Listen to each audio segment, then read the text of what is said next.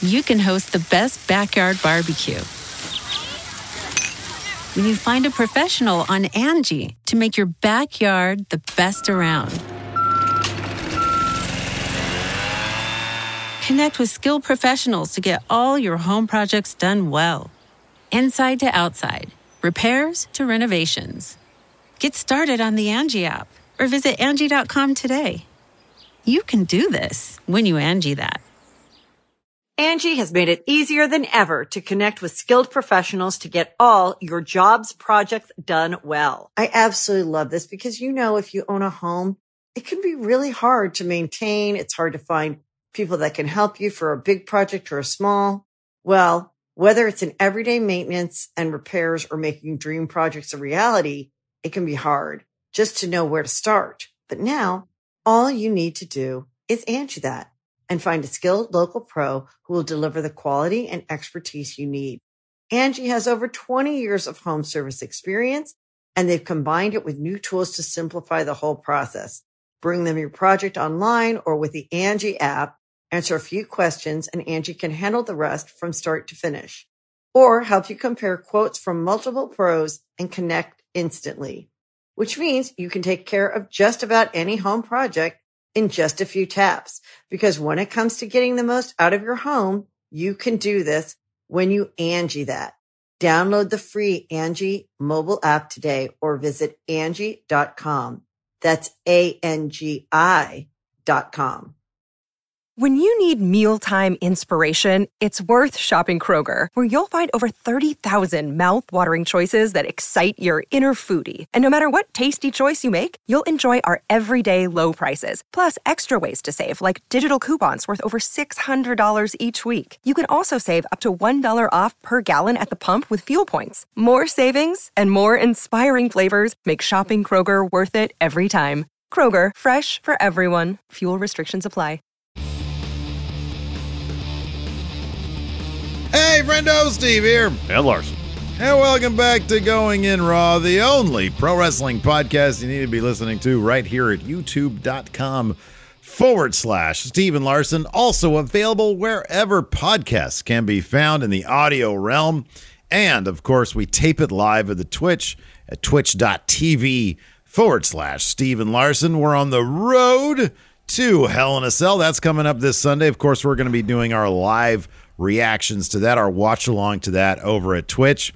And right now at Friendo Club TV, the supercut of our live reactions is available. You can watch that right now over at Friendo Club TV. That's a lot of fun. It's a lot of oohing and awing. We're going to talk about WWE Raw today and see where Hell in a Cell seems to be headed. And we're going to talk about Jeff Hardy, perhaps.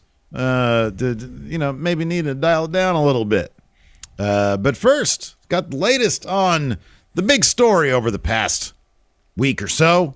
MJF and AEW and their contract situation. Larson, please, what's the latest? So let's go back to yesterday after we finished our video.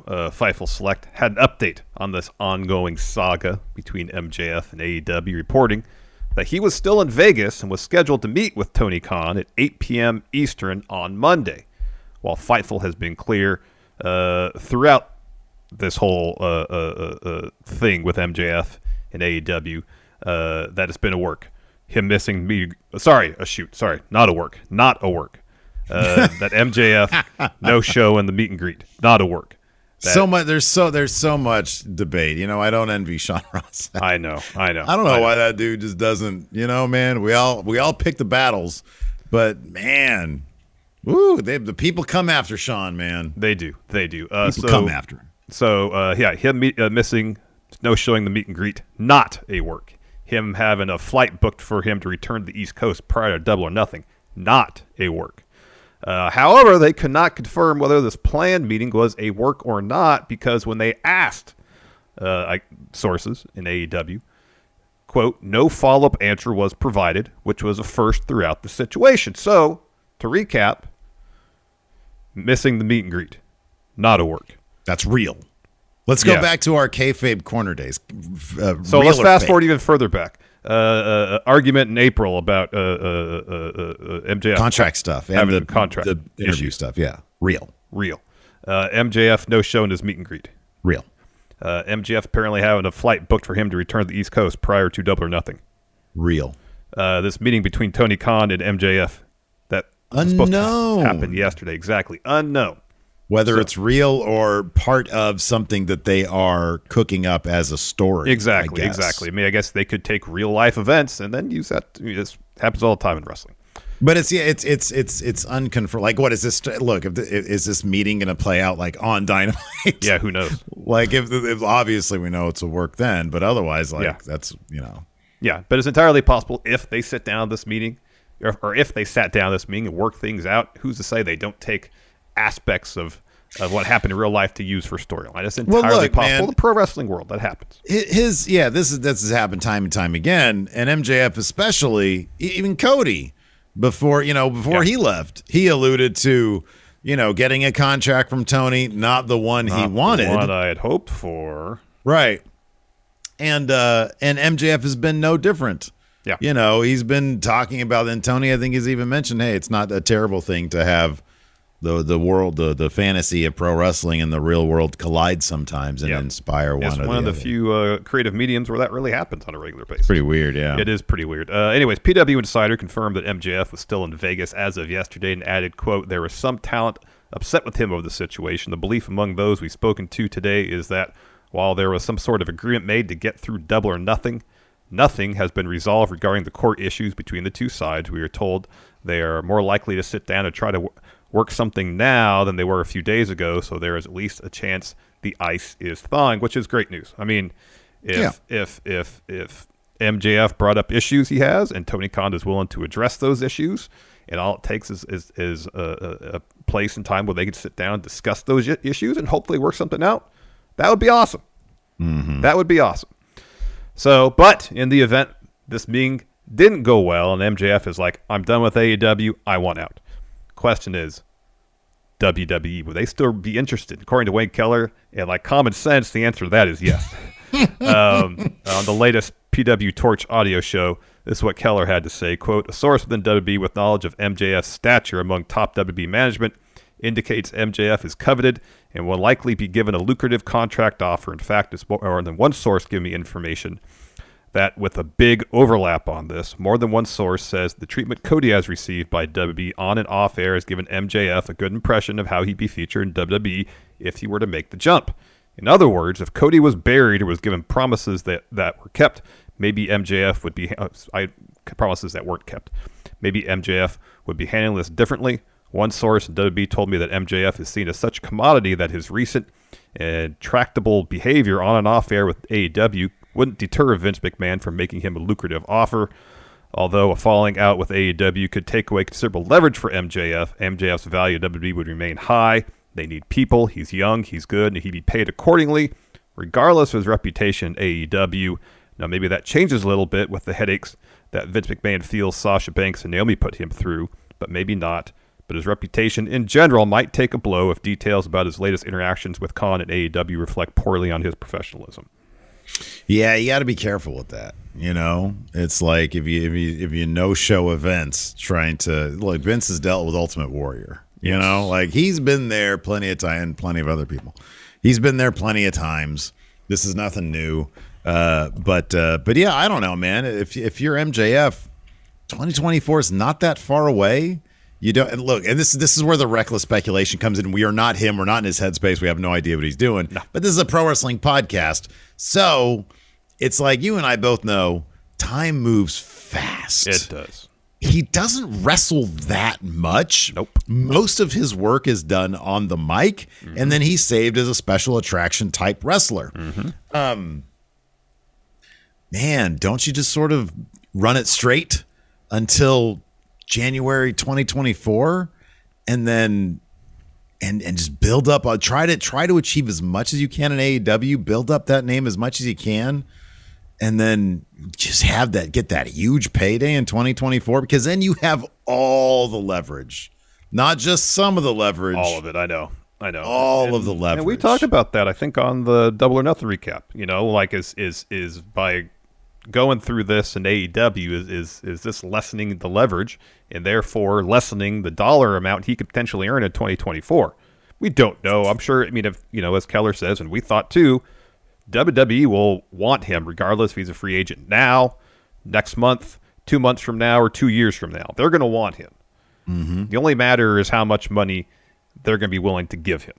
Mm-hmm. If he doesn't have the leverage of a competing AEW contract offer, and he can't play the two sides off each other and raise the dollar amount, yeah, it's possible he could get a good deal, maybe a really good deal from WWE. It might not be what it would be had he waited another 18 months. And it, like you exactly just said, have them play against each other. Yeah, man, you got to play the smart. So yeah, it'll be interesting to see where this all goes. I mean, I don't know, man. If he, sometimes you're just stuck between the rock and a hard place, man. It's like, well, I want that more money now, but I don't want to sign on for a longer period of time. You just got to make a choice. You got to decide. Okay, well, what I got to do something here. Can't just perpetually exist. So, anyways, it'll be interesting to see how all that plays out. Another interesting thing to see how it's playing out is Jeff Hardy and his health. Because, my God, since he got to AEW, this dude has been putting his body through the ringer, and it seems to be catching up with him. So he was recently advertised for a 10-man tag match at this upcoming Wednesday's Dynamite, and subsequently was pulled from said match. On the latest Wrestling Observer Radio, Dave Meltzer mentioned that Jeff was beat up going into Double or Nothing, stating this, and these transcripts come to you via Wrestle Talk. Jeff was a mess going into the match. From what I was told, it was really the Darby Allin match. He's beat up. That Darby Allin match was rough. It was rough. And if you look, it's funny because it's oftentimes the little things that kind of go not that noticed. And even with a match like that, which had a bunch of spectacular big moments, when Darby Allin comes off that tall ladder, I watched this replay like 20 times after the fact while I was doing the editing afterwards. I was trying to find a good thumbnail of that spot, the big ladder spot. Jeff's head hits hard against the chair, against the chair that's sitting there. He tries his best to sort of break Darby's fall, and you see his head. If you really pay attention, it's slammed, like all the weight of Darby coming down, all that, that velocity there. Hitting Jeff in the head, and then his head slamming against the chair. And you could even see it in the match right afterwards. You remember, Darby had to adjust a couple things because Jeff was slow. Yeah. And he looked mentally slow in that match at Double or Nothing and just physically beat up. Yeah. I mean, the physical aspect, him, like even back to WWE a while when he was still there. He'd start a match, and then, a certain point in the match, it just seems like he was slowing down, like he wouldn't be able to move as quickly. He'd have a little bit of a walk with a little bit of a limp. It's wrestling. Wrestlers sell during the course of a match, but at the same time, he's put his body through a ton in the 20-plus years he's been doing this. An absolute ton of physical just stuff that it's shocking that he could still wrestle, and he still does it, as we saw with the Darby match. And it's seemingly has caught up with him. Even outside of that Darby match, it seems like he's moving much more slowly, physically having issues getting around the ring. That Darby match, I'm sure, compounded things. And I know at Double or Nothing, I know his boot ripped or something like that, which seemed to be part of it, but also the physical toll of his wrestling style is catching up with him. And hopefully, now that they got this win over the Young Bucks, he can dial things back, maybe wrestle far less frequently. Well, let me ask you something. Let me stop you there. Is one thing that Tony Khan might have to learn, and we know he doesn't always respond to criticism well. Yeah. But at some point, do you have to start telling some of your wrestlers to not do certain things? I'm sure there is an element, even the son of a billionaire can probably be starstruck from time to time. He's a big wrestling fan. Jeff Hardy's a big deal. Yeah. He comes in and says, hey, they wouldn't let me do all this shit in WWE. I'm sure Jeff Hardy's I don't know that it would be Tony Khan saying, hey, you want to do some crazy shit? Yeah.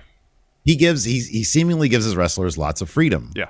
At a certain point, do you tell Sting, hey, you did the big splash last time. You don't need to do it this time. That was a big deal. That's good enough.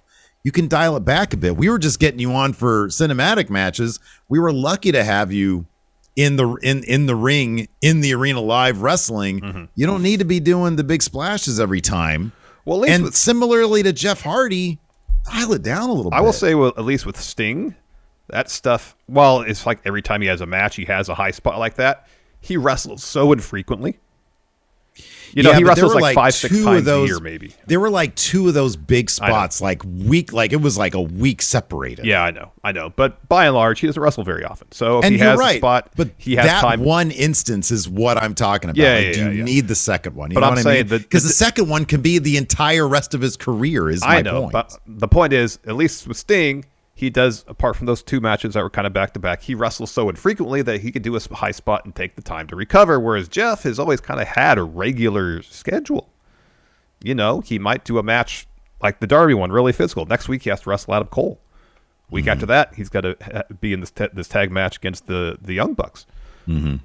So if they, rather than telling Jeff, hey, don't do these things, just don't book him to wrestle as often. Have him on the show, have him be involved, do backstage stuff, come out with his brother. There's ways he can be involved in the show, as we see with Sting, where he's not wrestling every week. Well, that's the thing, though. It's like you do, like, I'm not equating Jeff Hardy and Sting wrestling, because I know Jeff Hardy wrestles a lot more frequently, but the idea of telling people no seems to be something that I feel like, I don't know, man. I know I'm a fuddy-duddy and I don't like the bigger spots. I understand that that's what wrestlers do. That's part of the thrill. I get it. And if I'm a wrestler promoter, I'm probably saying yeah to a lot of stuff because I get that.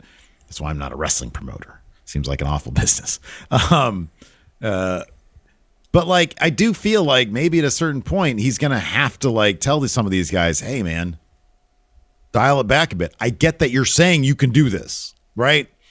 But as your employer, as the guy who's putting on the show, I'm going to say, no, you're going to skip this week. Like you said, you're just going to go out there. You're not going to wrestle week after week after week and be expected to put on Jeff Hardy matches. Yeah.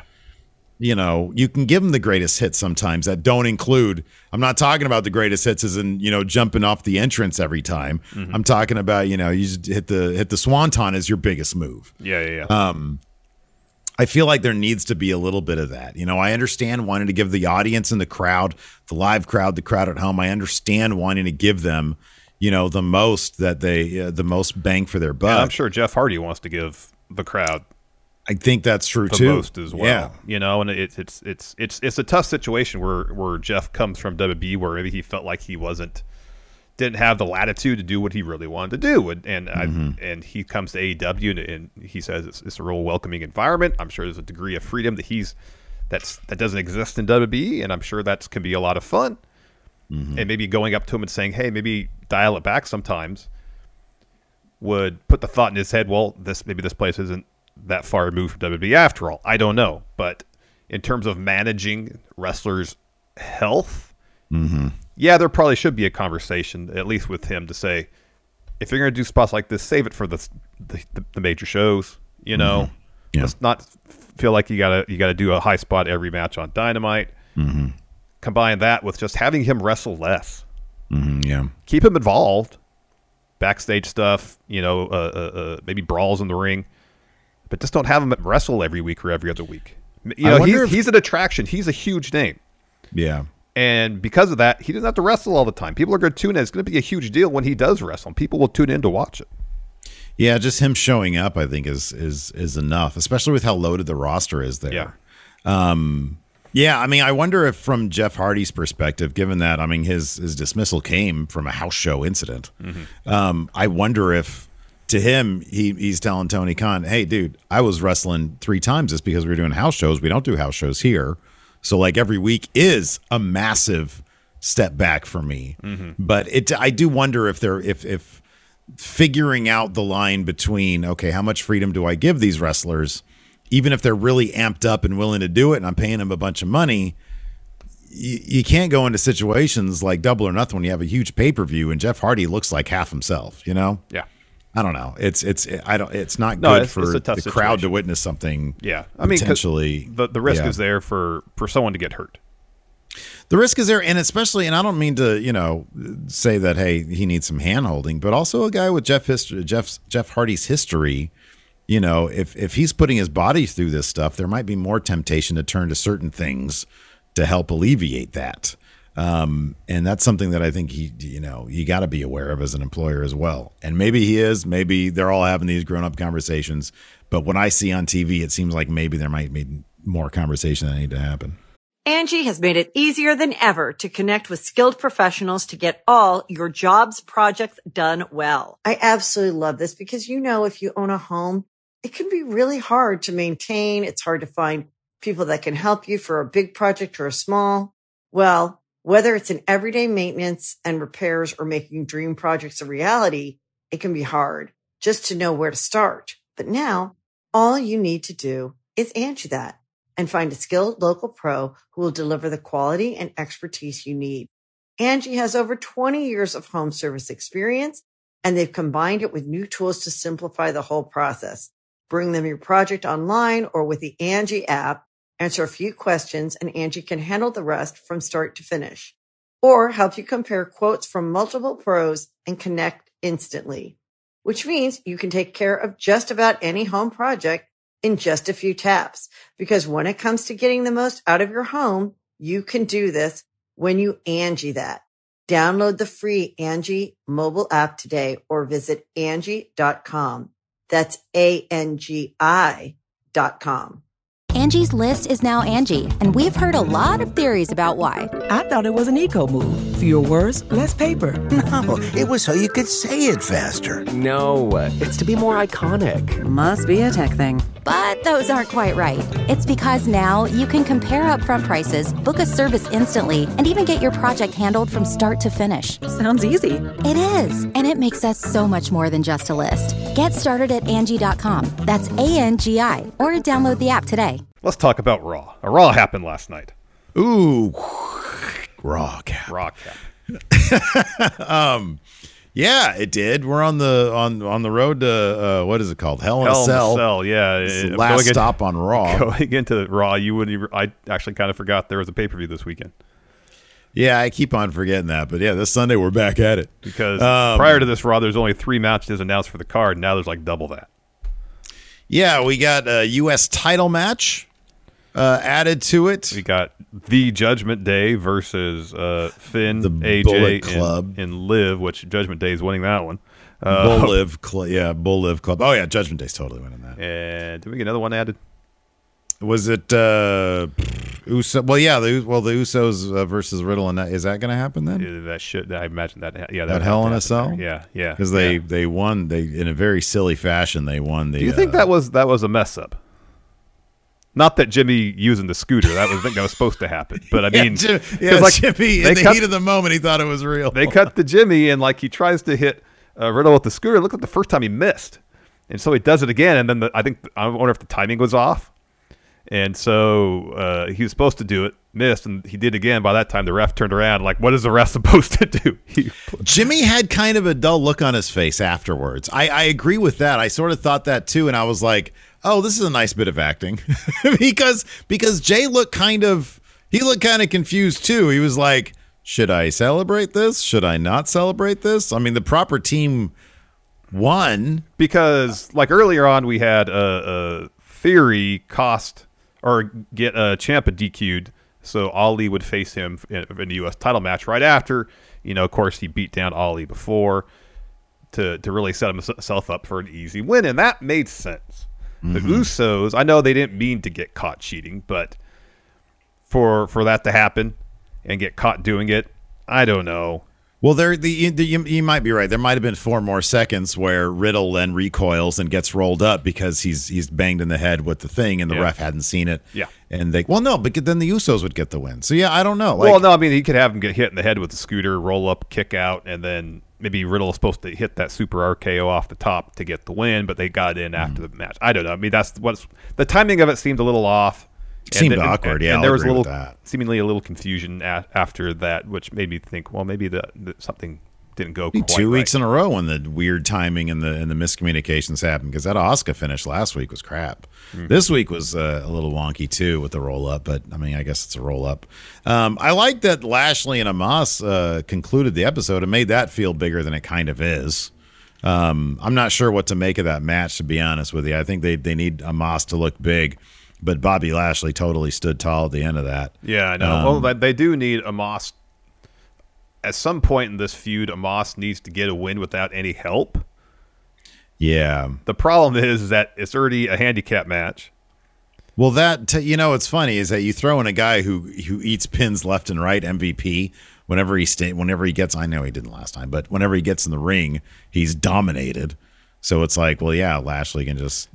But then if also, Amos is out of the way, he can just beat MVP. But also, he's gonna have to deal. Lashley is gonna have to deal with Cedric Alexander, seemingly. Yeah, which also seems to be a liability for MVP and Amos. That's true, but if it's going to end up being the three of them against at some Lashley, point, Cedric's got to pay dividends, man.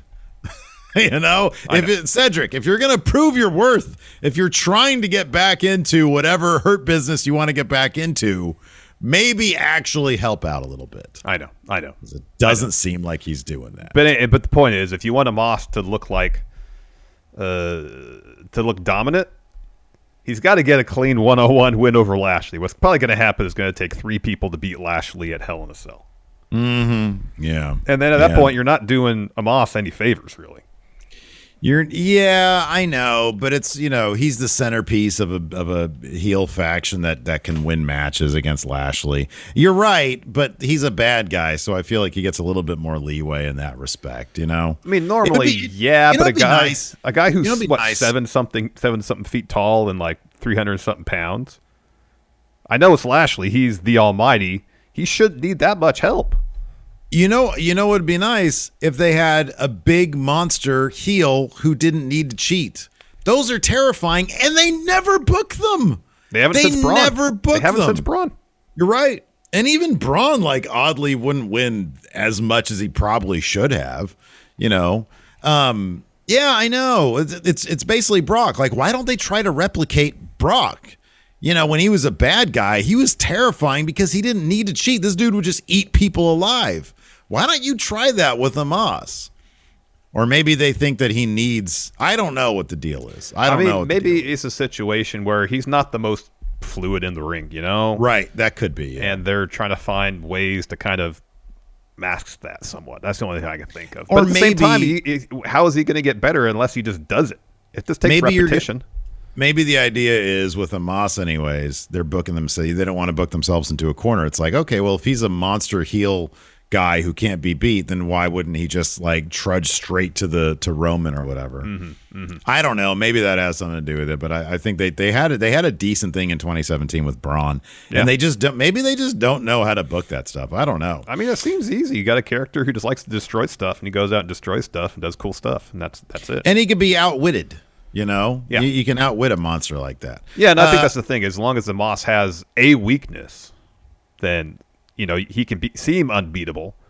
Until someone discovers that weakness. Yeah. The angle for me of the night was the Cody Seth stuff. Seth is doing amazing work. Mm-hmm. Cody's bringing out the best in him. He's bringing out the best in Cody. This is all really good stuff. Do you think Cody's going to go 3-0 against Seth, or is this going to play out down the line? Seth wins here. Maybe Cody costs Seth Money in the Bank to sort of even those odds, and Cody getting Money in the Bank will sort of lessen the blow of going 2-1 against Seth. I mean, going 2-1 against Seth ain't that bad of a thing. I know, but at the same time, though, if this is kind of the de facto blow-off match of this feud, that's the one that really matters. Cody's got to win it. He's got to win it. Yeah, I agree with that. Because I think also, too, if and when Cody wins this is going to have to send Seth into an absolute spiral. Mm-hmm. Seth is one of the few characters in WWE where it seems like feuds affect him long term. Sure, yeah. That's kind of one thing that WWE doesn't really do that well is someone's in a feud with somebody, that feud's over, and it's not like that character has changed after that feud. Mm-hmm.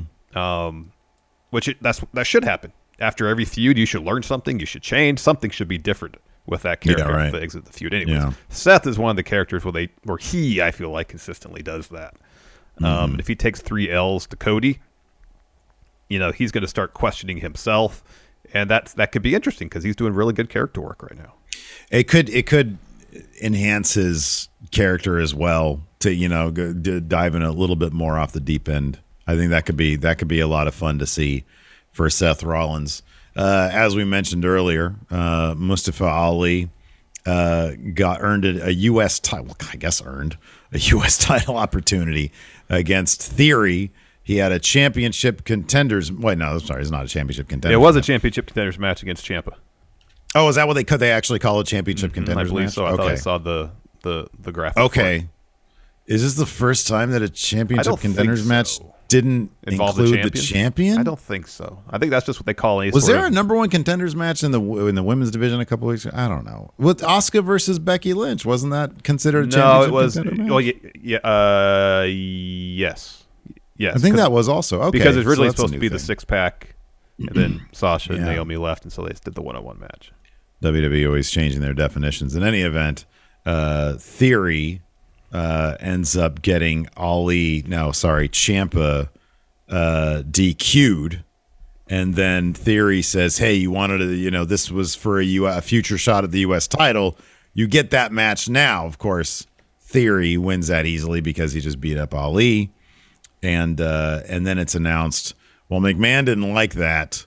He wants a fair fight at Hell in a Cell. So what is it? Is McMahon helping him or not? I know. Is he expect the unexpected? Is he still giving him the learns here? It's so arbitrary. It is arbitrary, but I think the idea is it's just like a comment on his whims. Mm-hmm.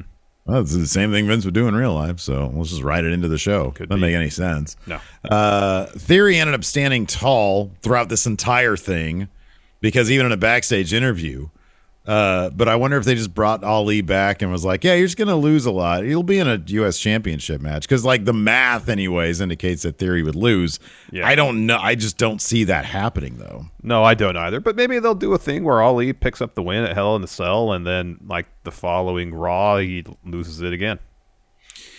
That'd be really cool to see him win. I think part of it is, I just never want to get my hopes up that something cool is going to happen to a guy that I like a lot, Mustafa Ali. But that'd be really cool for him. Mm-hmm. Anyways, let's just go ahead and dive into it. It kicked off with the Becky Lynch promo. She says, it's been a while since I've welcomed everybody to Raw because I didn't feel like it without my title.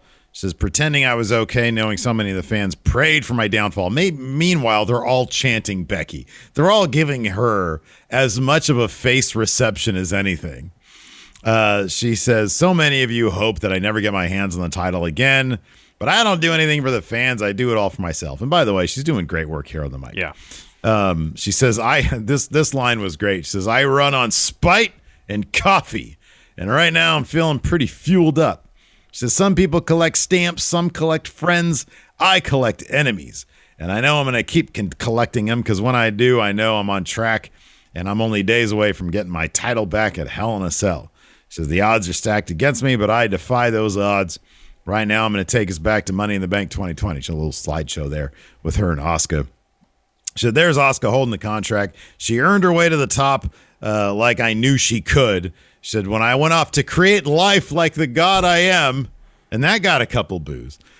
She says, I generously gave Asuka the greatest gift of her career. I gave her the title, but then I had a plan. She said, even at that point, I had that plan in mind. She said, I knew Asuka was the best, and I knew I could beat her for that title. So I figured Asuka would hold the title till I came back, beat her for it, then nobody would be able to beat me. She says, but what I realize now is I created a selfish monster by handing Asuka that title. Then Asuka interrupts. She comes to the ring, says, Becky's still big time baby, does her best impression of a baby, which I always love. She says, nobody's ready for Asuka, not Becky, not Bianca, because at Hell in a Cell, I'm ready to be new champion. And then Becky says, that's not how it's going to work, brother. She's interrupted by Bianca Belair. Says, both of you need to stop. She says, I'm not crying about having to defend my title in a triple threat. It is what it is. And unlike you guys, I like to do my talking in the ring. She says, I respect you, Asuka, but you kicked me last week. So in this match we got coming up now, she says, I'm going to have a lot to say to you. And she says, Becky, I can't wait to give you a piece of my mind at Hell in a Cell. She says, I don't care what the odds are. The only percentage I'm sure of is that I'm 100% sure this title's not going anywhere, and I'm 100% sure I'm going to drop Becky like I did at WrestleMania. Becky sucker punches Bianca. Asuka then takes out Becky. A big brawl breaks out. Bianca dumps Becky on the apron, and Asuka hip attacks her to the floor. And then we get Bianca Belair versus Asuka. We do, and Becky joins commentary. You can host the best backyard barbecue when you find a professional on Angie to make your backyard the best around. Connect with skilled professionals to get all your home projects done well. Inside to outside, repairs to renovations.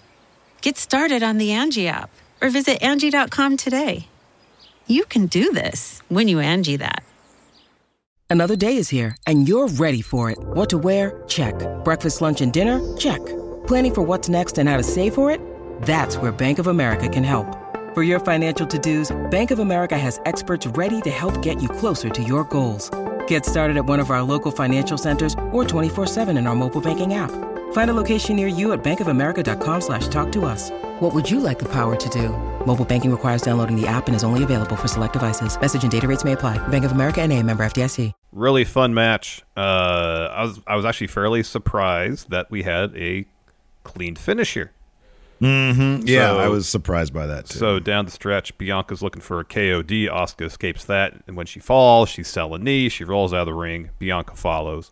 She puts Asuka back in the ring, and then she starts talking crap to Becky. She gets in the ring. Asuka hits a pop-up knee, gets a 2. So Asuka's looking for an Asuka lock. Bianca powers out of that, hits a glam slam. She's looking for the handspring moonsault, misses that. Asuka tries to roll her up. Instead, Bianca counters with a roll-up of her own to get the win. Basically, as soon as Bianca rolled up Asuka, Becky was off commentary on her way to the ring. So basically, as soon as that bell rang for the end of the match, Becky was in there.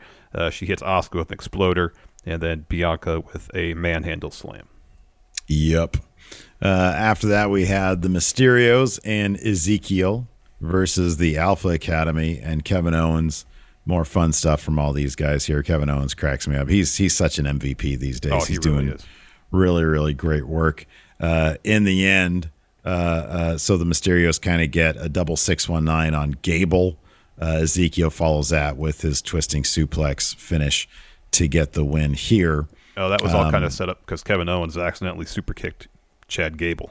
Correct. Yeah, that's right. That was good stuff. And I like that after the match, like Owens is like selling the loss, and behind him you can see Gable kind of fuming about it. It was some pretty good TV direction there. Yeah, that was good stuff. Then we had Cody Rhodes promo. He says, I've always been a fan of Seth Rollins from the very first time I saw him. You can see the potential for great things. Someone else saw the same potential. And he says, I don't have to say his name. It's the man who raised me. It's Dusty Rhodes. It's Dusty Rhodes. So anyways, Dusty told him that Seth had all the ingredients that to be a generational talent. We all know that Seth has lived up to the hype. So imagine you're me, you're Cody Rhodes. You get the call, you get your second chance, and it's against Seth at WrestleMania. And he says, I was nervous because even after everything I had done, everywhere I went, I couldn't return to WWE and be a loser. And he said, but I didn't. I had to be at the top of my game at WrestleMania, and I was. I won at Backlash 2. I was the better man, and it has driven Seth mad. And he says, jealousy leads men to desperate measures. Seth is an egomaniac, and he wants everything for himself. And that is one of the things that makes Seth so dangerous. So Sunday, he says, I'm walking into the biggest challenge of my career, and I need Seth to know this, to hear this, to feel this. What I'm going to say next. All the respect I have for Seth. Every ounce of my self-control will be locked outside Hell in a Cell. Seth can be locked inside with the man who wants to hurt him. So Cody gets interrupted by Seth, who's coming. But no, he doesn't come out and dance on the stage. He's in the crowd, man of the people. He says, it's funny because he was walking down, and when he stopped, there's like a dad holding his like 3-year-old, or I think it was like a 3-year-old little baby boy, and he was like reaching out trying to touch Seth. I was so distracted that it was hilarious. Anyways, He's like, oh, Seth, get your power. So he tells Cody, so you can wax poetic all night long about my motivation. He said, or about your motivation. He says, but I'll make it very easy for you to understand. It's quite simple. He says, I don't like you and I don't want you here. He says, I tried to accept this new version of Cody, but every week the pandering got worse and the Cody chants got louder. And now all I hear in my sleep is Cody, Cody, and I can't stand it any longer. He says, Cody, you left WWE 6 years ago because you weren't good enough. And every single day you were gone, you and your little friends tried to tear down what I was building here. And when that didn't work out so well, you came running back. You returned home to fulfill your family legacy. Well, not on my watch, Jack. Cody doesn't get to be the conquering hero in my kingdom. You don't get to take a sledgehammer to the throne and then come back and try to take that throne from me. He says, I'm going to say it again. I don't like you. I don't want you here. And in 6 days at Hell in a Cell, I'm going to prey on your insecurities. And I'm not just going to change you. I'm going to end you. And then we can all wake up from this American nightmare. It was really good stuff. Really good stuff. So Cody asks Seth, well, what's stopping you? What's stopping me? These ropes? The barricade? What's stopping us? What are we waiting for? Time for talk is over. Why don't you come to this ring and let's talk with actions. Let's go. So Seth says, oh, you want to do this now? So he starts kind of walking down the barricade. He's about to jump over it. Stops. Goes, I'll see you Sunday, Cody. So he starts walking back up the crowd. Cody gets upset, jumps the barricade, goes after Seth. They start brawling in the crowd. Cody spears Seth through the barricade, hits some ground and pounds, some stomps. Of course, rest producers come out to break it up, including Curtis Axel. Mm-hmm. So Seth eventually, though, breaks free, kind of restarts the brawl again. Yet again, producers break it up, and Cody's escorted up the ramp and backstage. Well, he comes sprinting back out, tackles Seth, more brawl until it's broken up again. This was one of those, like, really cool special brawls, you know, like Cody goes back and then all of a sudden you see him sprinting out in the background, back out again. And Seth's work, like, you know, the camera would get really close and I'll see you in hell. Really, really stellar stuff here. This was really awesome. Yeah, it was good. After that, we had Alexa Bliss versus Dewdrop. They got to figure out.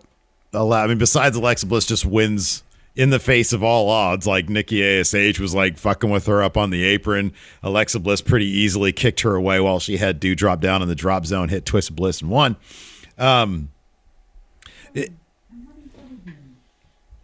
No, stop. Of course, every time we talk about her, yes, my stupid thing turns on. Yeah, dude, it's funny because commentary was mentioning, you know, where's the Alexa Bliss of old, the one who will do anything to win. Yeah. And then on Twitter, she responded with, I miss that Alexa too. And so, or I miss that version of me too. And I wonder if there's some creative frustration. They're like, hey, you don't have a real, like, there's so much history they can mine with her and Nikki. And it's like, they're just spinning their wheels, figuring out, is there a story here? What's the story going to be? Like, why not even just in the meantime have Nikki mess with Alexa's doll or something just to try something and see where it goes? I know. They don't really have anything. Alexa, stop talking. Sorry, everybody. Oops. Anyway, no, you're right. Out of here. I don't even know why it's in here. Yeah. Use it.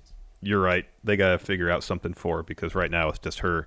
Like, she didn't get a whole lot of offense off in this match. Like, Dewdrop was dominating for a good portion of it. She missed the Vader bomb, and then, yeah, Nikki comes over to try to distract Bliss while she's on the top rope.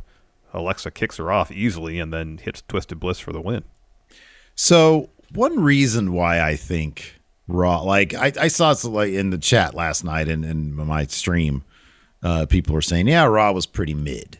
That was the word that was being thrown around a lot. And when I watched it last night, I did the thing where I was fast forwarding through commercials and recaps. And I was like, oh, this is okay. Now, admittedly, and I know, Larson, I know you're going to put this on my performance review this year. I fast forwarded through the entirety of Miz TV until a mess. Until it got to the 24/7 stuff. When I saw the 24/7 stuff, But a mess. Miz and Street Profits were in there talking forever, and I knew that they weren't going to talk about anything special. And then I'm looking at the notes that you wrote here, and none of it seems like it's necessary in any way, shape, or form. Am I correct? No, you're correct, because this kicks off Miz is in the ring first. He hypes up the premiere of season 3 of Miz and Mrs. Says Maurice is going to be on Raw next week, so that's good news because Maurice is great. I love her. She's great. She's great. So Street Profits come down. And there's a couple funny moments here where the Street Profits are talking, and the Miz does the thing where he holds up his hand, and which he wants people to be quiet then. And Dawkins turns around, gives him a high five. That's funny. They're funny guys. Yeah, and then he does it again, and then Dawkins is like, or I think was it Dawkins is asked, "Do you have a question?" And that's when the 24/7 scene comes out. Mm-hmm. So Dana Brooke runs to the ring. Tozawa's chasing after her. The whole 24/7 locker room comes out. It was good to see Dijak because he just about destroyed Akira Tozawa with that choke slam. That choke slam was amazing. That was great. And I actually really appreciate the 24/7 stuff. It doesn't bother me at all. They usually keep it pretty efficient, and I like the Tamina Tozawa stuff. She ends up she wins the title and then gives Tozawa a kiss. He gives her a backslide pin, and then he gets the title and he bolts out of there. So I thought, that stuff is fine, and I like that. Like the Street Profits were kind of like just sitting there with some, acting like they had some popcorn. Well, I did like they were getting involved too, punching people, which is pretty funny. Yeah, when Dijak hits that choke slam and then Ford super kicks him out of the ring. Yeah, I like that stuff. It kept them involved and it kept them with a little bit of an edge because we saw that in their feud with RK Bro, and then during the whole Miz TV thing, it wasn't really there. And then at least, hey, we want to be involved in this, Mm-hmm. Yeah. But man, I was like, I just can't. I don't care. I know. I mean, most of what the Street Profits did when they were in the ring was the stuff they've been doing for a long time, where they'll come in, or like they'll do a promo just to hype up either Raw or the next pay-per-view or something. Yeah, I can't stand that. They should be a vital part of your show. Number one, they still need, they got, unfortunately for them, because like 2 years ago, we were talking about, man, they need to break up. Unfortunately for them, they've got a great name, a killer theme song. People love them. They've got something that really works. And WWE's always so hesitant to change something on that level when it's working already. They either need to turn heel or they need to break up. They teased heel like a couple weeks ago and it was great. It was like, ooh, they're actually like, trying to grab at that mysterious brass ring, using any means necessary. So, yeah. So, I don't know. Look, if people like the segment, sorry I didn't watch it to review it. My apologies. But one of us did. It was all over the place. It was all over the place. And it was one of those things where it's all over the place, and the only thing it really achieved was the 24/7 stuff. I understand Miz wanted to plug his show. Mm-hmm. For some reason, WWE wants Street Profits out there to hype up the pay-per-view rather than being involved in a storyline. Well, dude, I'll tell you, that's the reason why I fast forward, because as soon as Miz made his entrance, they said, oh, we're going to have Miz TV. He's here. I think they literally said, he's here to promote season 3 of Miz and Mrs. I was like, no, not to me, buddy. No, I've seen the commercials. It looks fine. I'm sure it's actually a really funny show. They're a very charismatic couple. And now they have to deal with having like kids and stuff. It's probably good. It doesn't need to be promoted to me in a Miz TV segment. It doesn't, and I'm not going to fucking sit there and watch it. So I'm putting my foot down, man. Good. Take a stand, Steve. After that, we had what might have been a championship contender match, or just might have been if Ali wins, he gets a title shot. Ciampa versus Mustafa Ali. Theory joins commentary. So Ciampa's dominating early on. Eventually, Ali hits a clothesline, sends Ciampa to the apron, boots him to the floor. Follow the suicide dive. I've never seen anybody tell a suicide dive like this, where Ciampa jumps in the air and does a flat back bump as Ali is making contact. Yeah. I had never seen that before. It looked great. It looked really great. Yeah. It looked like he got for a destroyed. second. I was like, oh my God, is he okay? Yeah, because that stupid the commentary desk is there. They need to put that back up on the stage. Man. They do. So then Ali gets in the ring. Sorry, puts Ciampa in the ring. He goes up top. Theory knocks him off, so Ali wins by DQ. And then Theory starts beating up Mustafa Ali, kicks him against the ring steps, hits some punches, throws him into the ring's post, and then grabs the mic and says, a win by DQ. Some might call it the coward's way out, but a win is a win. He says, I'm on another level. Why wait for the U.S. title match? Let's do it right now. We go to commercial, we come back, and the U.S. title match starts. Yeah, and it's a pretty quick one because Ali's already beat up. Theory gets the win here with A-Town down, and he starts taking selfies. So that brings out Adam Pearce. He comes to the ramp, tells Theory, hey, check your texts. He says, well, Vince was impressed with how you got the U.S. title match to happen. He says he has decided he wants to see Theory versus Ali in a fair fight at Hell in a Cell pay-per-view. So that's going to happen. That is going to happen. After that, we had Riddle backstage. He dropped a promo talking about Orton. This is kind of lengthy. He says, I love you, Randy. He says, but the Usos mess with the wrong dude, and I'm going to get my vengeance. He is Bloodline Hunter.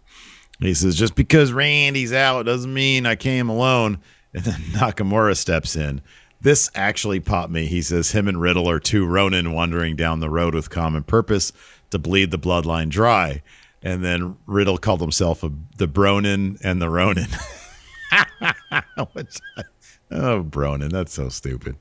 He says he's going to take their tag titles, and there's nothing that tribal piece of trash can do about it. And that bout was next. This was for sure with a championship contender match, Usos versus. Yes, this was advertised last week, and we got it now. So yes, it is 1,000%. So as typical in a Riddle tag match, he's isolated. Eventually, though, gets the hot tag to Nakamura. Nakamura starts laying into the Usos. He's set up for a Kinshasa. Jay gets on the apron to distract him. Jimmy hits Nakamura with a super kick, tags in Jay. Jay hits the top rope splash. Riddle breaks up that pin. We go to commercial, come back. Nakamura gets the hot tag to Riddle. Riddle goes on a run. He's looking for a draping DDT on Jay. Jay backdrops Riddle out of the ring, though. But this was actually really great. So as Riddle is flying over the top rope down to the floor, Nakamura tags himself in.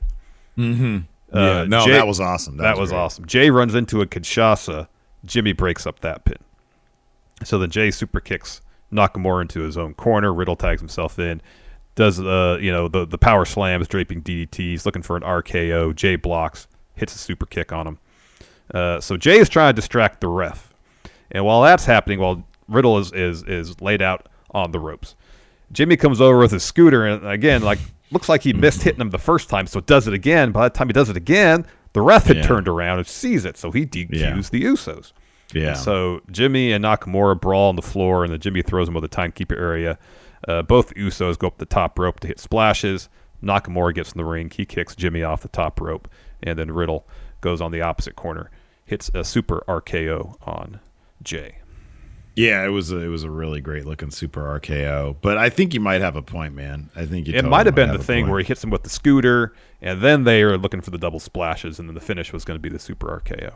Oh, that could be. That could totally be. Just pure speculation. They look weird though. They all look. I love when wrestlers fuck something up, and then they all just stand there like. But it's amazing. They do that for a little bit, and then they're like, "Okay, well, let's do something." Oh yeah, they re-rack. They re-rack quickly, but that one little moment of. We've all been there. Man, if I was in that situation, I'd be there for 5 minutes trying to decide what to do. Oh, yeah, I would be so loud about it. I think I just messed that up. Should we start over? No, we're live, you idiot. You've been doing this for 20 years. Oh. It's been that long?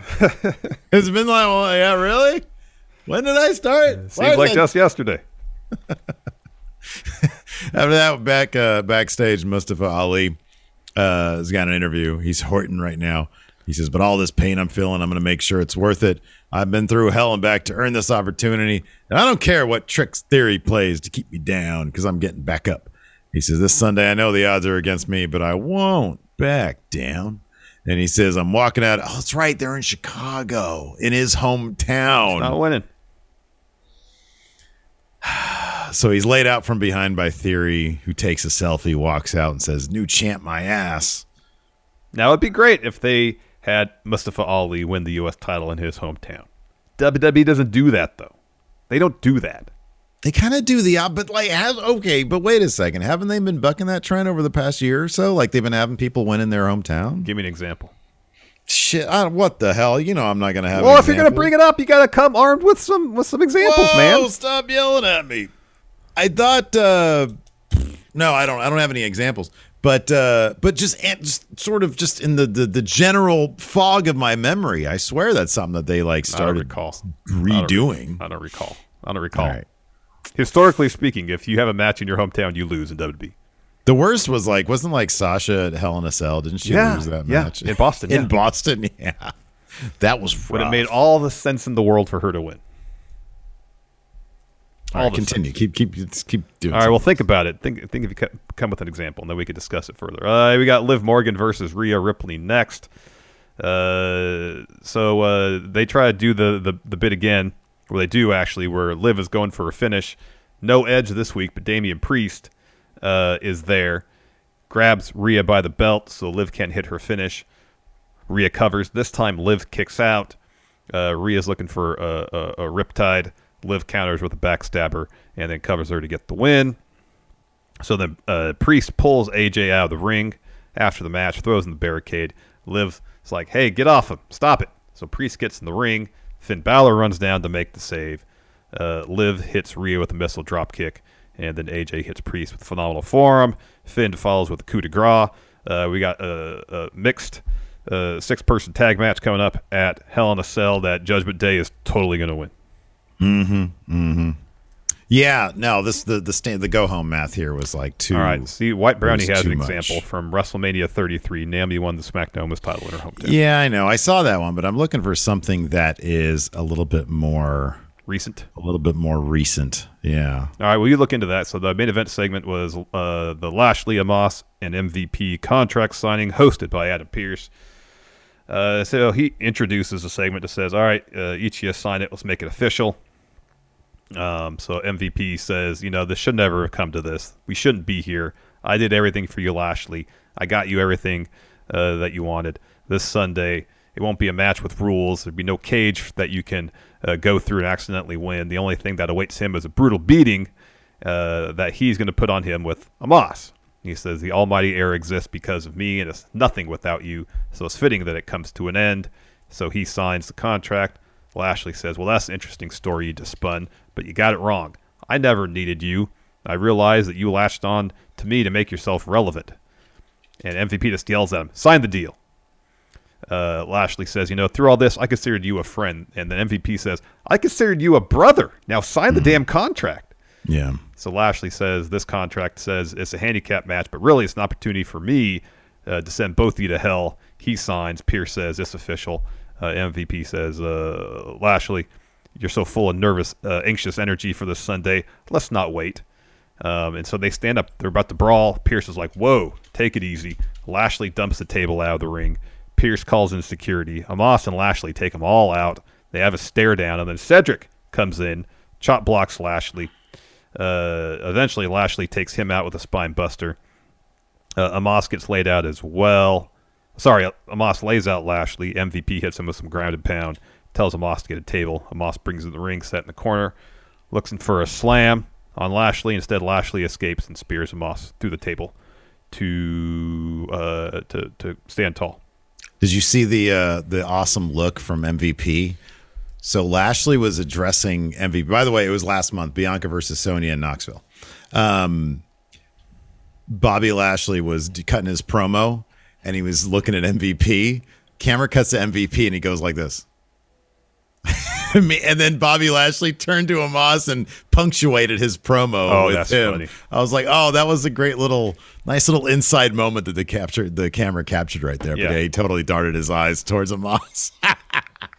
That's great. And Lashley looked over, which I wonder if MVP is sort of still has his hands in some of the. We'd always heard that, yeah, and I would really love for that to still be the case.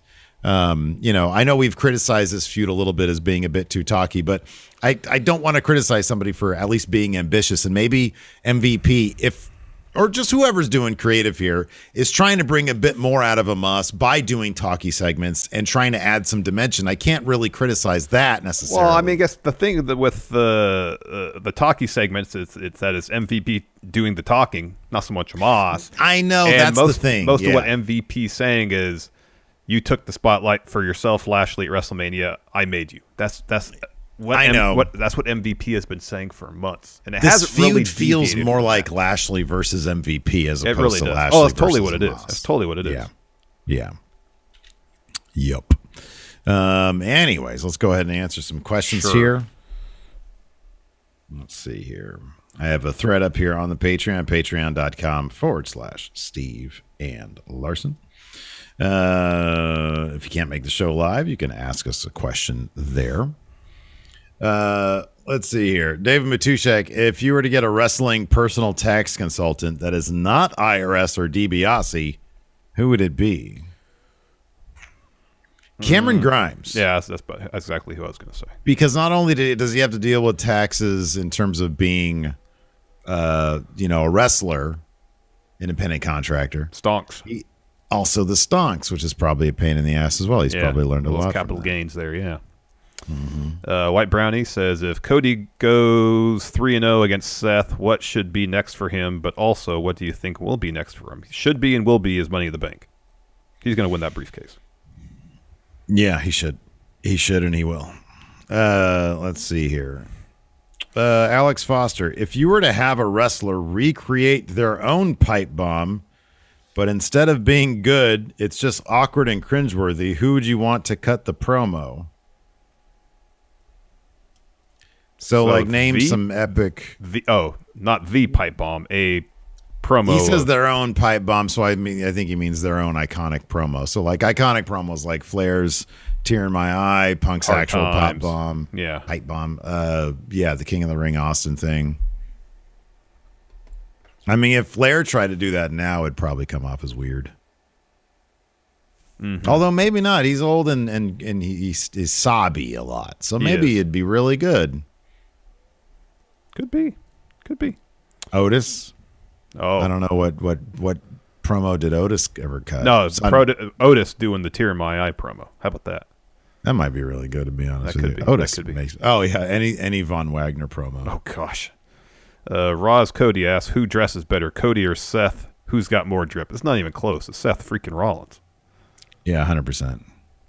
MWE DX Extreme says, did you know that the women main evented Raw all May, 5 straight weeks? Oh. That's really cool. That is cool. Cornbread Haas, what is your favorite contract signing? It's Punk. It's Cena after Punk came back in 2011 for their SummerSlam match. Mm-hmm. It's great. Mm-hmm. That's probably my favorite. Let's see here. When Blake Whitehouse, when Mandy Rose gets called back up to main roster, will they keep her gimmick or go back to her old one? Oh, no, they're going to keep... She's going to be Toxic Attraction. Yeah, it'll Mandy. be a Toxic Attraction, probably be called up together. She's getting a lot of really good reps in at NXT. Mm-hmm. Like, she is a completely new person, and it's done her a lot of good. It has. Organ Grinder, Steve versus Larson at Hell in a Cell with Enforcer as guest referee. What is your general strategy against each other? My general strategy is don't get hurt. Yeah, right. You've never seen so many rest holds in a Hell in a Cell match, I'll tell you what. Oh, man, it's all just on the mat. We're not using the cell at all. No. There will be no using of the cell. Our big... what would be... This is the better question. What would be our big spot? Like, would we even climb up, let's say, 2 feet up on the cell? To do what, though? Fall to our feet, fall flat on our feet, land Just it. climb up to tee something and then drop back down, just go, ha, ha, ha, we're not doing a high spot. No, we climb up, and we're only like 2 feet above the ground. Start acting like we're pushing each other, and then I grab your head, I act like I ram it in the cage, and then we both fall back. Okay. But we both land on our feet. feet. On our feet, yeah. Because we're only 2 feet up. Yeah. All right, Yeah. sure. That's huge. Yeah, that is big. massive. That's a high spot. Oof. DJ says middle turnbuckle double axe handle. Can't do that. I could do that. That's I could too do that. much. I could do So can I. Still, that's the level of intensity of action that you're not interested in. It's so weird being in a wrestling ring. Like when we got in to take our picture with Tonga Kid. Yeah. It was weird being in the ring. Don't know what to do with myself. Mr. Pie Lord says, who was this week's Plus Delta Raw superstar? Oh, Seth Rollins. Okay. He's been the plus Delta for a while. White Brownie is asking, does Cody jump off Hell in a Cell? No, they don't. I don't think they let him do that anymore. Yeah, no, I don't want to see anybody do any of that stuff. I want them to act like the cage isn't even there. I guess the real question is if Cody is going to bleed. Oh, yes. I don't know. Oh, yeah. I don't know. That's happening. Unless he's willing to pay that fine. I don't know. Oh, man. Dude, he's got the most complex contract in WWE history. Something tells me blood isn't in there, buddy.